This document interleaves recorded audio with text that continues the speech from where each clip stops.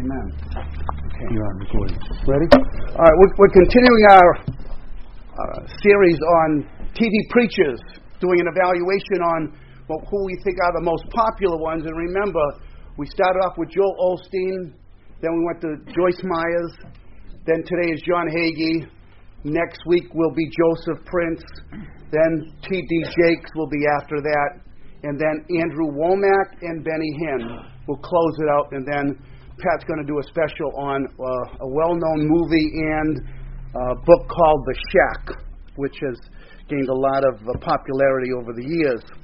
So let's start this morning with TV preachers. In general, I just want to make a couple of statements.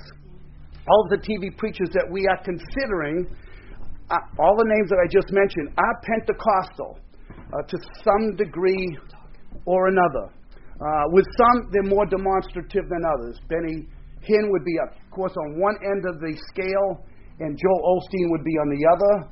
Joel Osteen very rarely would make strong doctrinal statements, so he may be more generalized in his biblical perspective, so to speak. The areas that a Pentecostal would highlight them by would be their pneumatology, their soteriology, their theology, and their eschatology. Let me just address them real quickly. The pneumatology of a Pentecostal, which would apply to all of these speakers that I just referred to. Their view would be that there is a current presence and use of spiritual gifts like tongues, healings, miracles, prophesying being utterances of fresh revelation that comes directly from the Lord. They hold to a second baptism of the Spirit, that is, that you don't receive the baptism in fullness, generally at your conversion, but rather at some subsequent time when you wait on the Lord and you ask for the second blessing to get an infilling of supernatural power to enable you to be a Christian above the norm, so to speak. I'm just touching on these. Their soteriology, they are all Arminian in their theology. Their salvation, they believe, is obtained by man's free will decision to accept or reject Christ. And after conversion, one has the potential to disengage their new birth by their free will choice to walk away.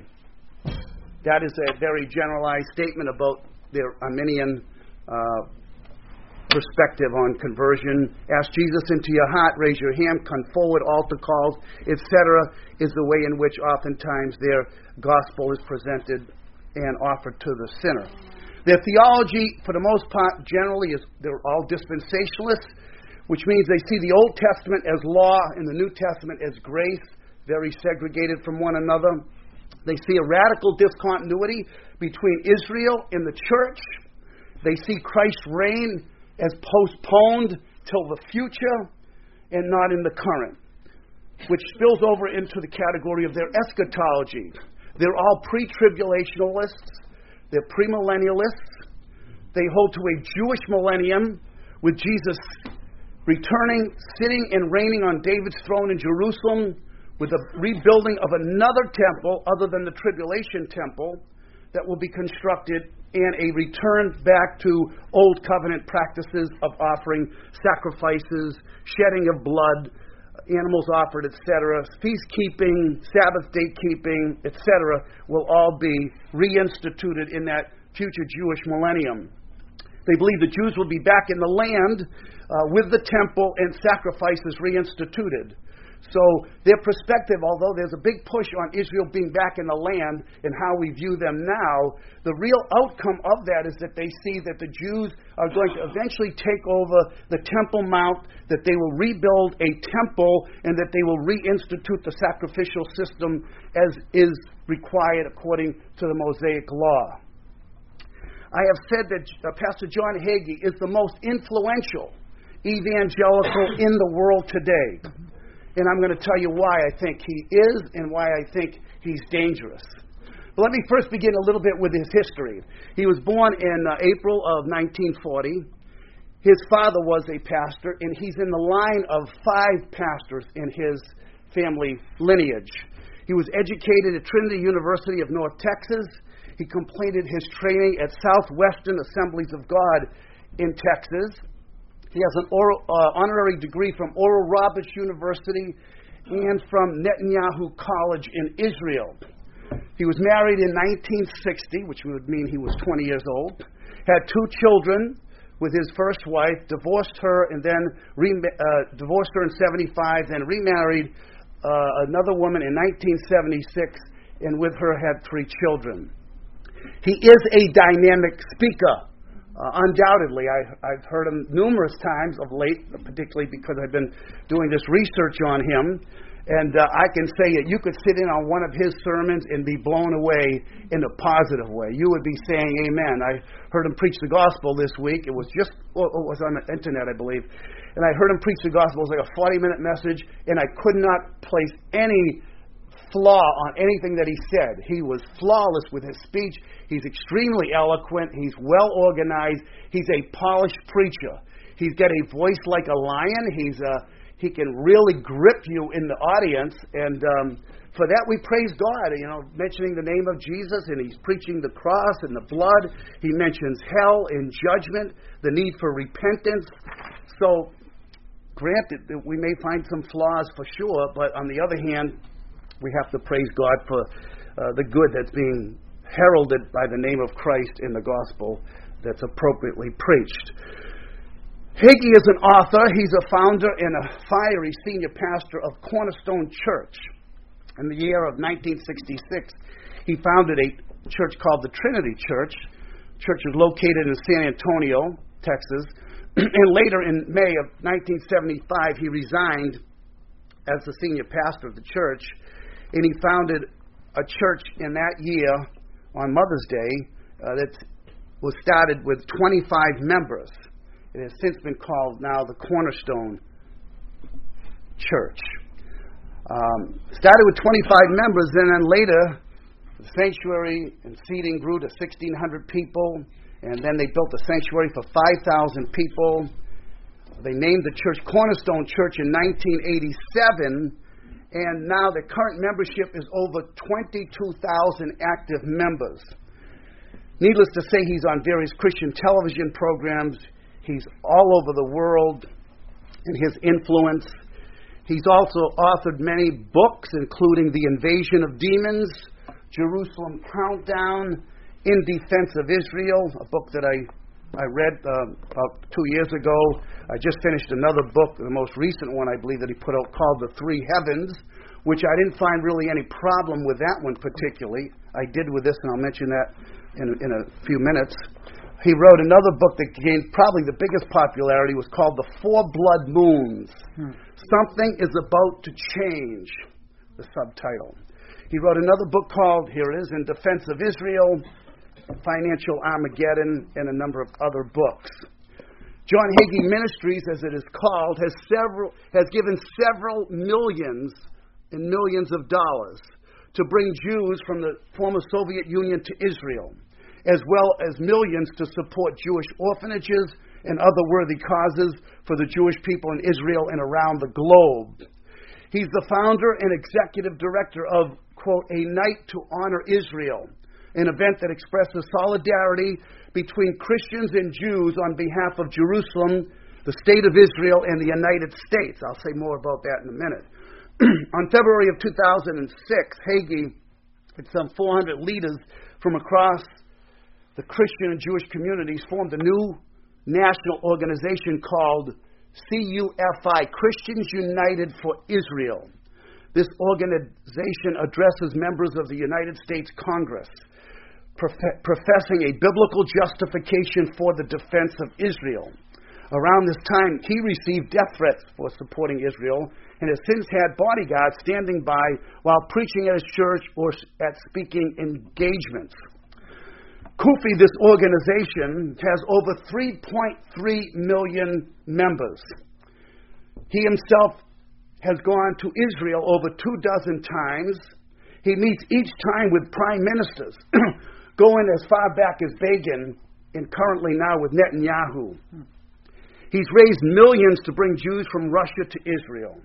Their annual convention, the Christians United for Christ organization, has an annual conference in Washington, D.C., with numerous politicians on hand as members of CUFI. not goofy, Kufi. I'm not trying to be sarcastic here. Such members are like Joseph Lieberman, who's an Orthodox Jew and a politician former politician here in the state of Connecticut. There are other notables like Glenn Beck, Dennis Prager. These are two well-known national syndicated show hosts. Varieties of rabbis are part of the organization as well, liberal, messianic, or otherwise. It seems as if it embraces varieties of Zionists, rabbinic, Jewish people, born-again, evangelicals, that's certainly a strong part of them, and some of these others that are basically just in support of Israel. And it's primarily from a religious standpoint, but there is a side of it too, that because Israel, in their country there now, in Palestine, or Israel, whatever you want to call it, there's a strong, they are strongly democratic, and it's the only democratic country in the Middle East, and that's one good reason why America would be and should be linked with Israel and the government there. I have no problem with that whatsoever. In his statements, he would say, for instance, if you stand with Israel and the Jews, you are on God's side. If you are not on God's side. One of the reasons why I say that John Hagee is the most influential evangelical in the world is exemplified by the fact that he has had personal meetings with Donald Trump. And one of the most recent ones was about a dinner that he had with him by invitation. And Donald Trump had asked him what he thought about moving the embassy from Tel Aviv to Jerusalem. And Hagee affirmed it and said, absolutely. And then he said, well, what will the reaction of the Palestinians be? And he said, well, they whine all the time anyway, so it doesn't really matter. That was a private invitation that he had with Donald Trump, who asked him those questions concerning the embassy. He says, woe unto America if we don't stand with Israel. If you bless Israel, God will bless you. You either love the Jews and support them, or you hate them, he says. In his book, In Defense of Israel, here are just some quotations that I want to put before you. He says about Jerusalem, it is the eternal capital of the Jewish people now and forever. He says the Jewish family are still God's family. He says, I believe the Lord wants me to do everything in my power to bring Christians and Jews together. In Matthew 25, where Jesus says, he that has done this to the least of these my brethren, when I was hungry, you fed me. When I was thirsty, you gave me drink. When I was in prison. He says that those are Jewish people, particularly who Jesus is calling his brothers. If you take care of the Jews, the Lord will bless you in the judgment day, and you will be rewarded for blessing the Jewish people, which are Jesus' brothers. And I will address whether or not that is a biblical perspective or not. John Hagee says in this book on page 14, and all of these are quotes from his book, by the way, I believe the Lord wants me to do everything in my power to bring Christians and Jews together. And just for your information, there are about 14 million Jews in the world. Half of them are outside of the country of Israel. Actually, 37% are in Israel. 2.5 million of them live in Tel Aviv, which is the largest Jewish population in any city in the world. It happens to be considered one of the gay capitals also of the world. And they have a gay pride parade that exceeds 200,000 people, making it one of the largest gay parades in the world. New York City has slightly under 2 million Jews, and there are approximately 500,000 Jews in Jerusalem, and most of them would be Orthodox. He says on page 84 of this book, if America forces Israel to compromise land, they are violating Scripture. What he's saying here is he does not believe in a two-state solution, which is very, very important, because if that is promoted, this obviously is going to trigger a gigantic reaction on the part of the Arabic world if this is advocated strongly. He says early Christians in America every Christian in America has a biblical mandate to stand in absolute solidarity with Israel and demand that of our leaders. This is the pressure that is placed on the politicians. And at this night to honor Israel in Washington, D.C., which I believe takes place every July, there are numerous politicians that are in attendance there, most of whom are members. And these are the kinds of things that he is on the pulpit preaching with volume and with power and with conviction, and there's nothing but a flag-raising, waving reaction to many of these kinds of statements. He says, when you see the Jewish family as the family of our Lord, they become our family to love unconditionally. He says there's no justification. This is page 25. Catch this. There's no justification that can be found in the New Testament that says that the Jews killed Jesus, which is a big point with John Hagee. Because one of the advertisements for his book was that you will be surprised that Israel, the Jews, were not responsible for the death of Christ. It was rather plotted by the Gentile community of the Pilates and the Herods, and that the Jews are not directly responsible for that. He says that Caiaphas did not represent Jewish people when Jesus was consigned to crucifixion. The verse that says, his blood be on us and our children, Hagee says, does not mean that does not prove that the Jews are guilty of Jesus' death. He says on page 135, the Jews did not reject Jesus as Messiah. The Jews did not reject Jesus as Messiah. It was the Jews who rejected the Jewish desire for him to be their Messiah. Did you catch that? The Jews did not reject Jesus as Messiah. It was Jesus who rejected the Jewish desire for him to be their Messiah. That's in John, I believe, chapter 6, remember, where they wanted to make him a king. And Jesus escaped them. You don't find any opposition to that there in that context. The two Israels, he says, are spiritual in the church. The other is physical, the Jew. The two Israels, he says, will merge together when the Messiah comes to the physical city of Jerusalem. So the church and Israel will be united together in the physical city of Jerusalem. I believe he's talking eschatologically in the future, which is not a typical view of dispensationalists.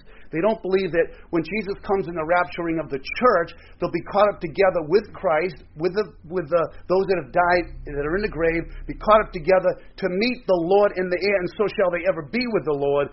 They believe it's a rapture of the church, not particularly the rapture of Abraham, Isaac, Jacob, David, Moses, and all Old Testament believers, but because the church is so segregated from Israel that the rapturing is for the dead in Christ, which is for the church particularly, and not for all of converted mankind. And therefore, the church will supposedly forever remain segregated from Israel because the church is the bride of Christ, and they view Israel as being the friend of the bridegroom. And that's getting a little heavy into dispensational eschatology, which I'll leave off for the moment. The second covenant, he says, does not replace the first covenant. So in other words, the Jews have a special covenant relationship with God that has not been terminated. It's still in existence. Therefore, Christians should not be converting Jews because they have a special arrangement with God outside of the Christian community. This is serious stuff. No questions at the moment. Hold on till the end. Sorry. He appeared with, and this is another reason why I say that we have to be very careful about a man like this. And I would classify him as a false prophet based on the following types of things. He appeared with Benny Hinn in 1999 on a TV show of Benny Hinn's, and he stated this, that the rapture may occur in the next 6 months. In 2014, he titled a sermon called 8 Reasons Why America May Not Survive Till 2017.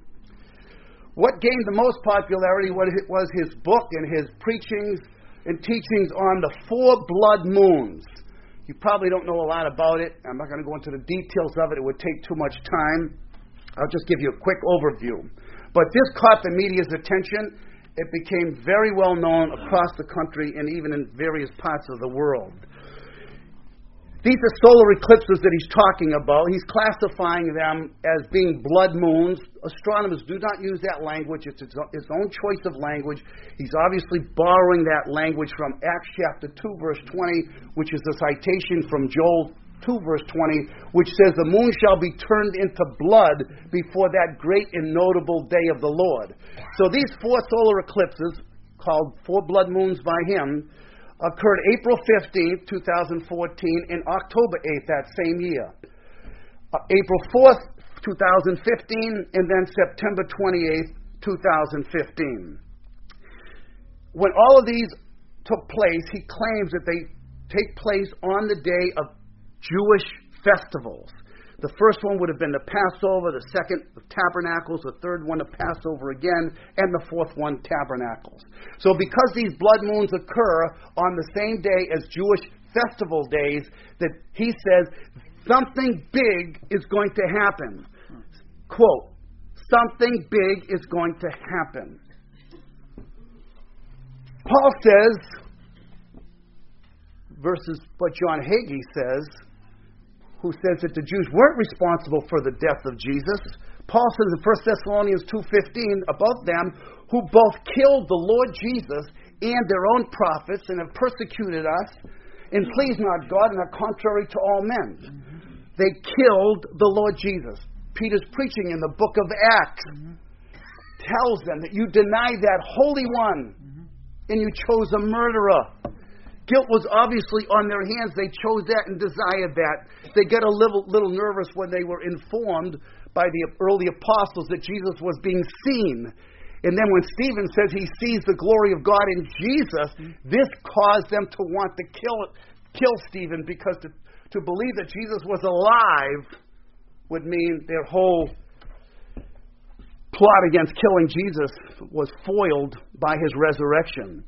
Remember, the Bible does teach that not all Israel is Israel, so we have to be careful. Who are we talking about now when we talk about Israel?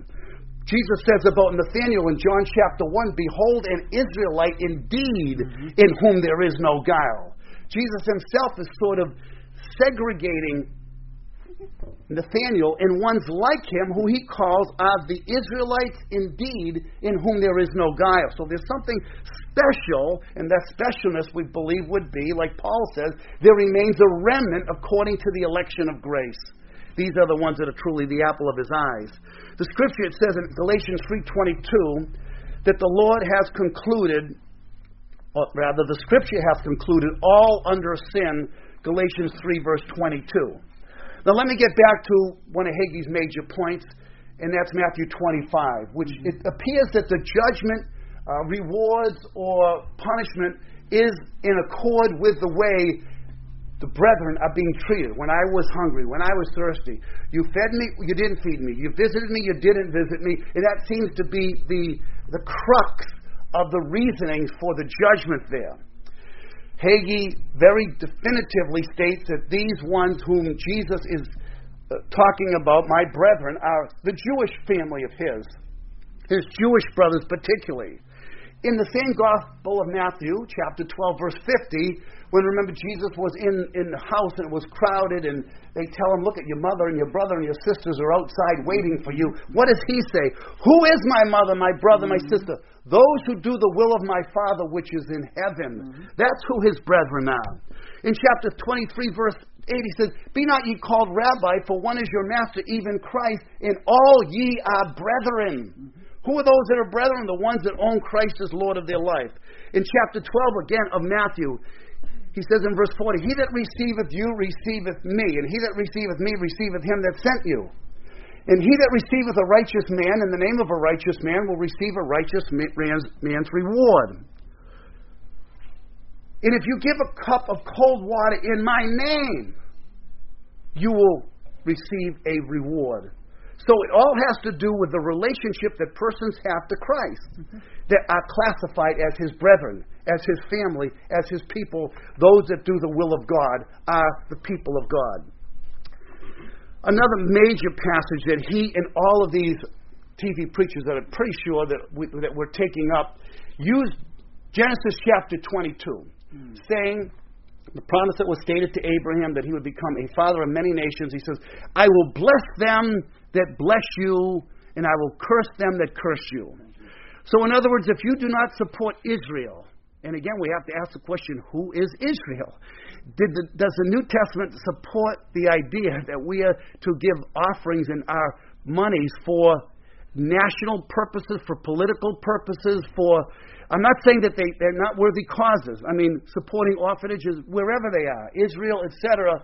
Praise God for that. I mean, no questions about that. But when you insist that this is how the blessing of this verse is fulfilled, by giving financial aid to bring Jews from Russia back into their homeland and to support other causes, is not what the New Testament taught. The offerings that Paul collected from the Gentiles, he says specifically, you can read Romans 15, go through the book of Acts, see the different instances. It was for the poor saints at Jerusalem. He makes a big distinction. I wouldn't want to push this verse too far, but the Bible says, how can you love those whom God hates? Now, there are those among the Jews, and by the way, I have to say, I love the Jewish people. I have gone there out of love to see the country, the history, of course, but I also feel a connectedness there because of the heritage, obviously. You know, the roots, Marvin Wilson wrote the book, The Roots of the Christian Faith, something along those lines about the roots with Father Abraham. And we certainly have that. That's what Romans chapter 11 brings up. There's one olive tree, and we've been grafted into it, and with them we're partakers of the same roots with them. So we do have a common heritage, the Judeo-Christian one, you could say. But try witnessing to an Orthodox Jew sometime, and see what kind of reaction. Mention the name of Jesus, and you'll be shellacked with fury. I've experienced that in Brooklyn, in Manhattan, and in Israel as well with individuals. So I'm not just saying this off the top of my head, and I'm not saying that this is true of all of them. Keeping in mind, too, that the majority of Jewish people are secular, they're non-observant, and many of them are atheists.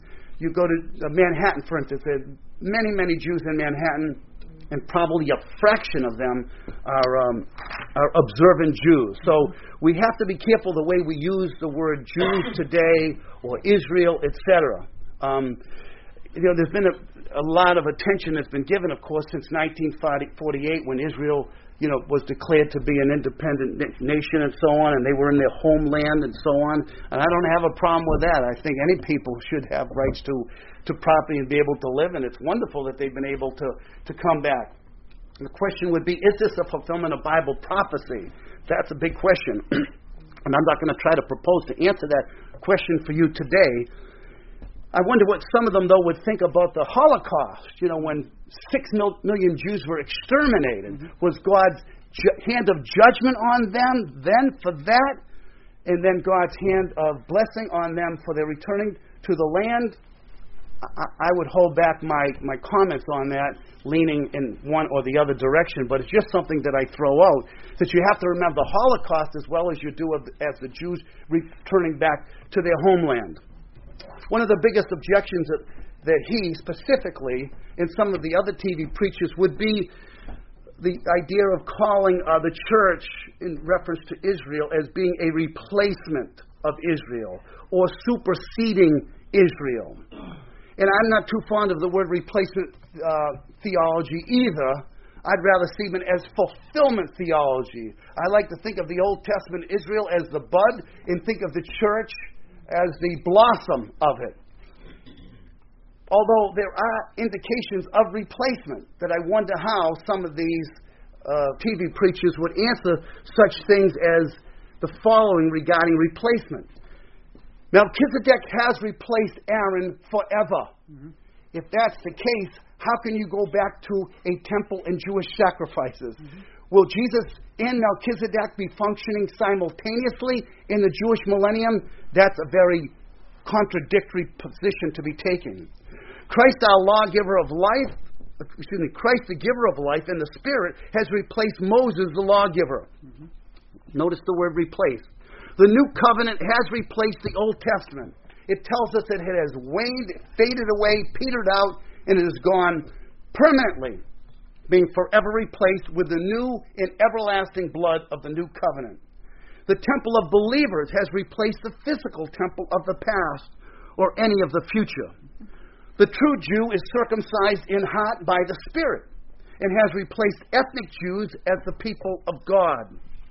The Jerusalem above that is free has replaced the Jerusalem that is below, that Paul says in Galatians 4:26, that is in bondage even unto now. And would you not think of them as still in bondage? They can't even get on an elevator, the Orthodox Jews, and push the button to go up and down on the Sabbath day. They won't flush the toilet on the Sabbath day, flick a light to turn lights on the Sabbath day. Has not the New Testament liberated those that belong to the Lord as far as Christ hath made us free and be not entangled again with the yoke of bondage? Not that I think that their views of the Sabbath day are biblical anyway and would not have conformed to the Old Testament teachings on Sabbath keeping either. The seating of Christ on David's throne has now replaced any future idea of him sitting on it in the future. In Jerusalem, reigning as king and as priest over the temple, over the Jewish people, and over the nations. That would be their strong Jewish millennial view, I think, disturbed by what I just said. The Zion above has replaced the Zion on the earth. We have come to Mount Zion, the city of the living God, the heavenly Jerusalem, to innumerable company of angels, etc. The once for all sacrifice has replaced forever all other sacrifices, past or future. Hebrews 10:14 says, by one offering he has perfected forever them that are sacrificed, them that are sanctified. There remaineth no more offerings for sins. Christ is that final lamb slain forever and never to be competed with other sacrifices that could possibly remove sin, sanctify or purify anybody. Jesus, the greatest servant of Yahweh, has replaced the inferior servant Israel. Hosea 11:1 and Matthew 2:15. The Sabbath rest in Christ has replaced the need for present or future Sabbath keeping. Matthew 11:28, come unto me, all ye that labor, and I will give you rest. The Jewish feasts have been forever replaced by Jesus and his work. The Passover celebration has forever been replaced by Jesus' judgment death on the cross.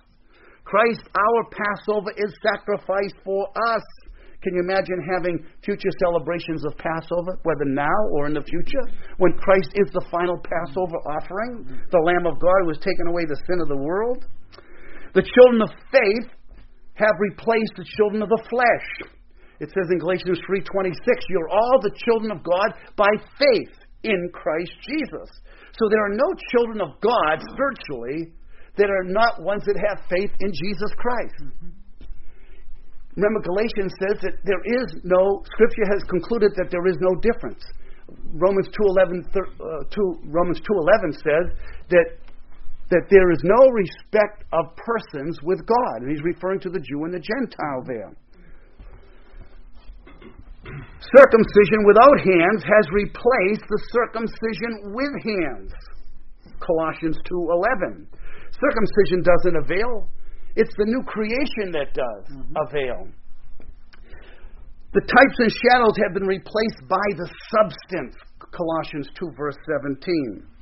The children of the devil, Jewish unbelievers, have been replaced by the spiritual seed of Abraham.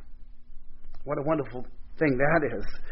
John 8, Matthew 8, 11, 12, 1 Peter 2, 9, and especially Galatians chapter 3 emphasizes that point, that we are the spiritual seed of Abraham's, which is, of course, what Israel boasted about. Abraham is our father. We can come along and say, Abraham is our father.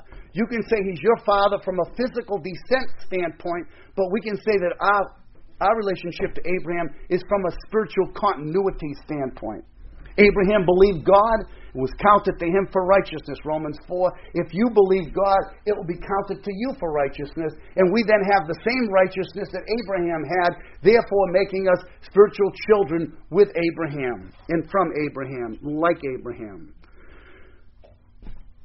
Worship in a sanctified location, the temple, for instance, has been replaced by spiritual worship in an undesignated place.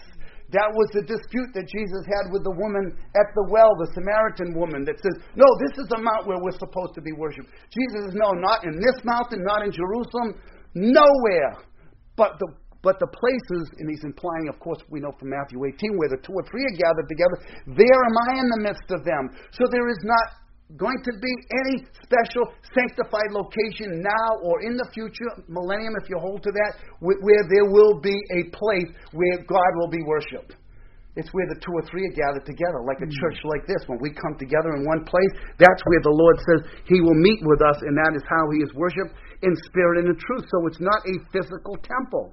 And yet there's such a strong push and emphasis by a lot of these TV preachers about a future temple and the Jews being back in the land, and then the Jews, eventually getting possession of the Temple Mount, which you can imagine what effects that will have. It will set off World War III for sure. Mm-hmm. If they try to get that property and say that belongs to us and it's Jewish, God promised it, etc. And you have people like John Hagee and others that are trying to force the hand of American politics and even the president. John Hagee says, do you know why Donald Trump got elected president? Was because he supported Israel. He favors Israel. That's the reason why Donald Trump got blessed. Now, in other words, God blessed him because he went on a limb and spoke so highly about, I'm going to move the embassy to Jerusalem.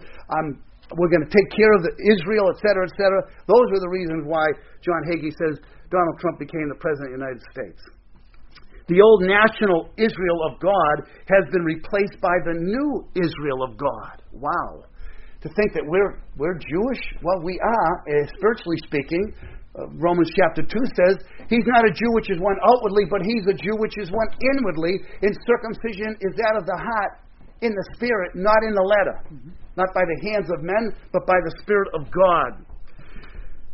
The national children of Abraham have been replaced by the spiritual children of Abraham, Galatians 3:29. That is something that's emphasized in the book of Galatians, who had Judaizing teachers that were constantly hounding the early apostles that were going forth to different Gentile cities, particularly in diaspora places where Jews would convocate in synagogue fashion. And because Paul was preaching out of the Scriptures that Jesus was the Christ, the Son of the living God, and the Savior for sinners, Jew and Gentile, he was persecuted by them for doing that. And that's why Paul had to, with strong language in the book of Galatians, try to state how wrong the Judaizers are in trying to get Gentiles or even converts among Jews to be circumcised or get circumcised because that was appropriate in accord with Mosaic law and so on. Not seeing the transition from the old covenant community of beliefs to the new covenant one, which is really not merely just a supplement to it, but it's really an extension. All of these were types and shadows, the festivals, the Sabbath keeping, the circumcision, the temple, etc. were all pointing forward, not to themselves, but outside of themselves into the future. And when we read the New Testament, especially the book of Hebrews, we're going to discover that many of these prophecies are fulfilled in type, at least, in the New Testament age and not in the future. When Peter quotes Joel in Acts chapter 2 and says that the Spirit, that they were hearing them speaking in other languages, in other dialects, they thought that they were drunk, and Peter has to explain that this is that which was spoken by the prophet Joel. I will pour out of my Spirit in the last days upon the handmaidens and so on. And that's how that prophecy was fulfilled. So that now, who are the people of God? That becomes a big question. nowhere does the New Testament teach that a person has preference because of their national identity. Even the Jews, we're still told in the New Testament there is no difference. Now, someone's going to bring up, of course, what about Romans chapter 11? We cannot ignore that. Romans chapter 11. That's the catch basin, so to speak, for the dispensational and common view that many hold, that there's going to be a national restoration of Israel. Okay, I don't have a problem with that. Even if you hold it to a large population, of the 14 million, let's say 14 million get converted at the very end. Are they going to be in the new covenant or in another kind of a covenant? There's only one replacement covenant to the old covenant. The Bible only talks about two covenants. The first covenant and the second covenant.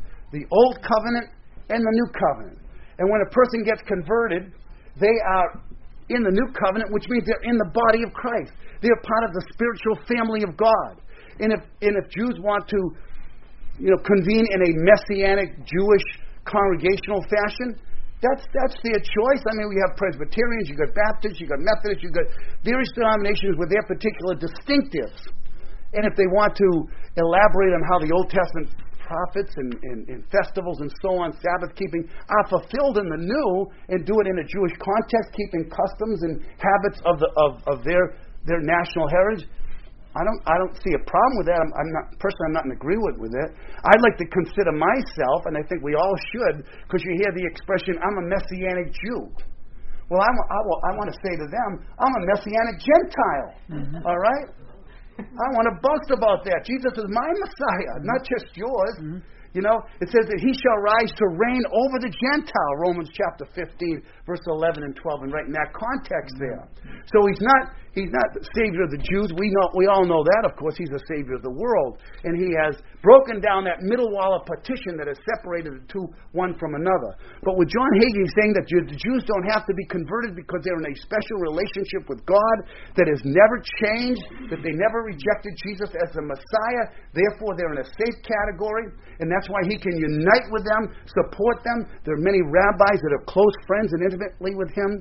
And in this push of Judaism and Jewishness and so on, he pushes to such an extreme. He talks about the prayer cloth, and he wears it from time to time when he preaches.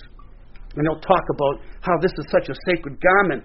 And he says, for instance, in Matthew chapter 6, where Jesus says, when you pray, don't go out in the streets and broadcast it and be a hypocrite to get the praise of men. But when you go secretly, go into the closet. He says the closet is the prayer cloth, which he literally goes like this and says, this is what Jesus means when he says go into the closet. With your prayer cloth, you cover yourself like you're putting yourself inside of a tent, and that's the closet. Well, I looked that up, and I looked it up in some Jewish commentaries, and just to see if there was anything to that, and not one mentioned it. And that's the thing. Oftentimes, a lot of the TV preachers get away with what they call fresh revelations. Maybe this is not the case with John Hagee in this instance, but in other instances, yes, like some of the things I talked about prophesying, claiming that the rapture could take place within 6 months before the year 2000, talking about 8 reasons why America may not survive till 2017, the whole Four Blood Moons book and publications of all of his literature and sayings about that. Nothing did happen, by the way. The last of those 4 blood moons was in 2015 in September. What happened? Maybe he can find something on record possibly, but it's not anything that woke the world up, didn't shock anybody. Well, anyway, these are some of the concerns that we should have, and I'll go back to what I originally said. If you're Pentecostal and you agree with their pneumatology, their soteriology, their theology, and their eschatology, you're going to have less of a problem with these TV preachers. Mm-hmm. The Joel Osteens, the Joseph Princes, and all of these others, it's not going to be radical for you. The problem that a Pentecostal would have would be the prosperity message, the word faith message. That's a big part of their preachings. And many conservative Pentecostals would object to this push on you can be healthy and wealthy, and that's what God promises to you if you be faithful to Him and so on. Well, anyway, I think I've said enough, and I think I hopefully have shown to you why I think he is the most influential, and I think the most dangerous evangelical in the world today. There's no one that I know of. I mean, Billy Graham certainly had a connection with politics, but I think it was a positive one. I think it was strictly gospel-oriented. Maybe a little, maybe more than that, but I don't think we would find any fault with Billy Graham's connected. He played golf with John Kennedy. He'd been in the White House many times. Even George Bush invited him into the White House the night for prayer before he called the war in the Gulf as being a war. And that was after prayer and Billy Graham's presence with him. We're not talking about something like that. And I'm not saying that John Hagee's not a godly man, that he doesn't love the Lord. I'm not saying that he's not even a Christian. Of course not. I think from what I hear, when he preaches the gospel and what he believes about Christ and the sacrifice of Christ and salvation, I can say amen to that. But there are a number of these other things that was, I'm not a Pentecostal. Reformed people aren't Pentecostal. Our pneumatology, soteriology, theology, eschatology is different from theirs. Barry had mentioned, and I think maybe, well, Pat didn't get into this because Joel Osteen doesn't hold it, but Barry did last week, talking about Joyce Myers and her belief that after Jesus died that he went to hell and he was punished for hell. Well, I heard Andrew Womack the other day say the same thing, that Jesus, after he died, he went to hell. He did not go to hell after his death. Right.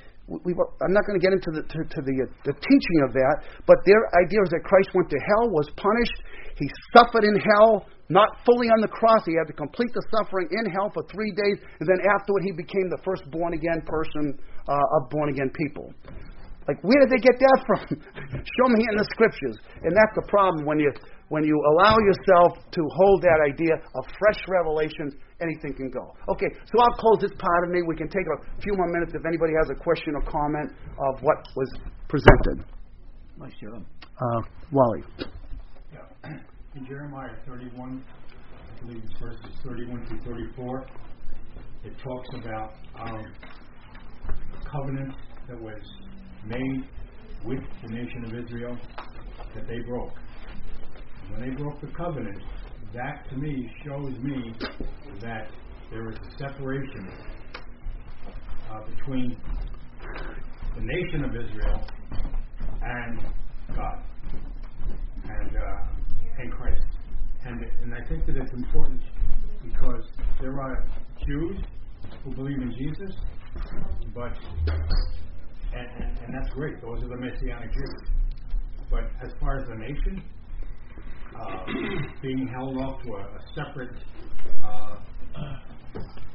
separate reward, I can't do that. Well, we're all the children of God by faith in Christ Jesus. That's the new covenant people of God, and it has replaced and superseded certainly the old covenant. That's what the whole book of Hebrews is about: better things, better land, better this, better that, better sacrifices, better tabernacle, better mountain, better Savior, etc., for sure. Barry. I read a little about him too recently, and he said sort of that Jesus never offered himself as Messiah. So my question would be, what was Hagee's view? Why was Jesus? What was his purpose here? Why did he die? What's he supposed to have done? Judging from what he has said, I would say that yes, that's right. He did not come to offer himself as a Messiah to the Jews, so they really didn't reject him. Therefore, there's no guilt that they had or continue to have about their attitude towards Jesus. So you could despise Jesus, or you could even deny that he's a part of the Trinity, that he's God. Of course, a Jew would adamantly oppose that, and rightfully so. They should. If they're going to be consistent with their own theology, they're not favorable to Jesus. Yes, they'll look at him as a historical figure. He was a prophet. There's some good that came from Jesus' teachings, certainly, but he's definitely not in the category of someone who they would revere or worship. That to them would be blasphemous. Concerning the rejection of the Jews with Jesus being the Messiah, would they say that it was Rome that shouted, "Crucify him"? Yeah, they would say Pilate and Herod, those were the two, the princes of this world, so to speak, that came together and agreed that Jesus should be crucified. Although, Pilate offered Jesus to the Jews, "What will you have me to do with this man? Behold your king." "We have no king," they said, but Caesar, crucify him. They did say crucify him. Yeah, Did he hold that? No, he would say that what they were rejecting was that they were rejecting the fact that, like he says, that it was the Jews who wanted to make Jesus the Messiah and King that Jesus rejected. Okay, so they didn't reject him. He rejected those who wanted to make him Messiah because, from his perspective, it wasn't the time for the Jews to come in. It's very confusing. It's very anti-biblical. He's got tons of criticism. He's labeled for that alone as being a heretic because it destroys the commissioning of the gospel, beginning at Jerusalem, Judea, and Samaria to the other. Where does it begin, the gospel? Jerusalem. Obviously, it's to the Jew first and then to the Gentile. And what would you say to the Jew if God requiring you to repent? Peter's message was that you have with wicked hands taken and crucified the Lord of glory. His blood is on your hands. Go ahead, your next question. It's actually a comment about Billy Graham. Nikki and I went to his museum in North Carolina in Charleston last year, and it's fascinating. You go through his entire life, and it's all about the gospel. Like, it's not, your modern day TV preaching, but it's just fascinating. If anyone, is down in the area, to go check it out. Sure. I just mentioned Billy Graham because he is, to my mind, the most. Ken, and then, have you heard about? They all hold to that Christ's reign is postponed. That what? Did I hear you right? Christ's reign is postponed? That his physical reign, that he's not on David's throne right now, but he will be when he comes back to the earth and reigns from Jerusalem. So they all hold to a Jewish millennium. Now, somebody like Joel Osteen does not get heavy in theology or eschatology, but others would get into these kinds of things. Particularly John Hagee is probably in Joseph Prince, but Hagee particularly because he's a last days man and has ideas about conspiracy and the Jews and so on. He's strongly prophetical. Because I would just say that Joseph Prince, as far as I know, wouldn't say that Christ's reign is postponed, but if there's a physical aspect to it, maybe that's where I was concerned. Yeah, Reformed people believe that Christ is risen and is sitting on the throne of David now. He's reigning. He's certainly going to come and reign in the future in a physical way. But dispensationalists generally do not believe that Christ is reigning as king over the church right now, because the relationship that the church has to Christ is Christ to the head. He's the head, we're the body. He's the Savior, we're His people. He's not viewed as a king. King has to do with, they think, with the physical land, with rule on earth, etc., and it's confined to that rather than a current rule. But that's not a major point of theirs, but that's just a general point of dispensationalists. And that could be challenged, and I'm not sure that all of them would necessarily deny that Jesus is reigning right now, but they would try to limit that reign because the emphasis is so strong on the future reign that the present reign is minimized. Harrison? So I asked this question last week about Joyce Meyer to Barry. Well, when you say he's dangerous, his teaching is, how is he dangerous to us specifically? In regards to he's talking about advancing shipwreck on date, how so? Yeah, how is he to us individually? I mean, as persons? That's a good word. This side can't hear Harrison. Can you repeat that? Yeah, he's saying how is John Hagee dangerous to us? I said how he's dangerous in the political realm, because I think he can turn the tide of the political stand towards Israel in a way that is not fair, it's not just, it gives Israel this preeminence, and if you can convince politicians that the Jews are God's people forever, and that the land belongs to them, that the promises of the land have not been revoked, that they have not been fulfilled, therefore, if you're not standing with Israel and giving them the land, then you're against God. So, if individuals embrace that, and I think he appeals to everybody to give money for the cause of bringing the Jews back into the land, helping them in the land, and so on. He's donated millions of dollars to the nation of Israel. He's very good friends with Netanyahu, for instance. Who wouldn't be? I mean, giving that kind of money, raising that kind of money to help the Jews in Israel. So you would say that if we don't follow suit with that, we are somehow outside of God's covenant promises? Yeah, and he says if you're not for them, then you're against God. So it really puts you kind of in a corner like, wow, I better be supportive of Israel or else I'm going to be on oath with the Christian community sometimes. We get above what you've been. Just want to say that does present another gospel in a sense. if we don't have to evangelize them because they have this special relationship with God. Or he says if you're not for Israel, you're against God. Then clearly that's. I mean, we have some Jewish people in our church that have national ethnic backgrounds. They need to be saved like anybody else does. Amen. But it is 10:29. I do have to close, and we can talk more about it on a private basis if you want. But anyway, you've got kind of the research of what I did on John Hagee. All right.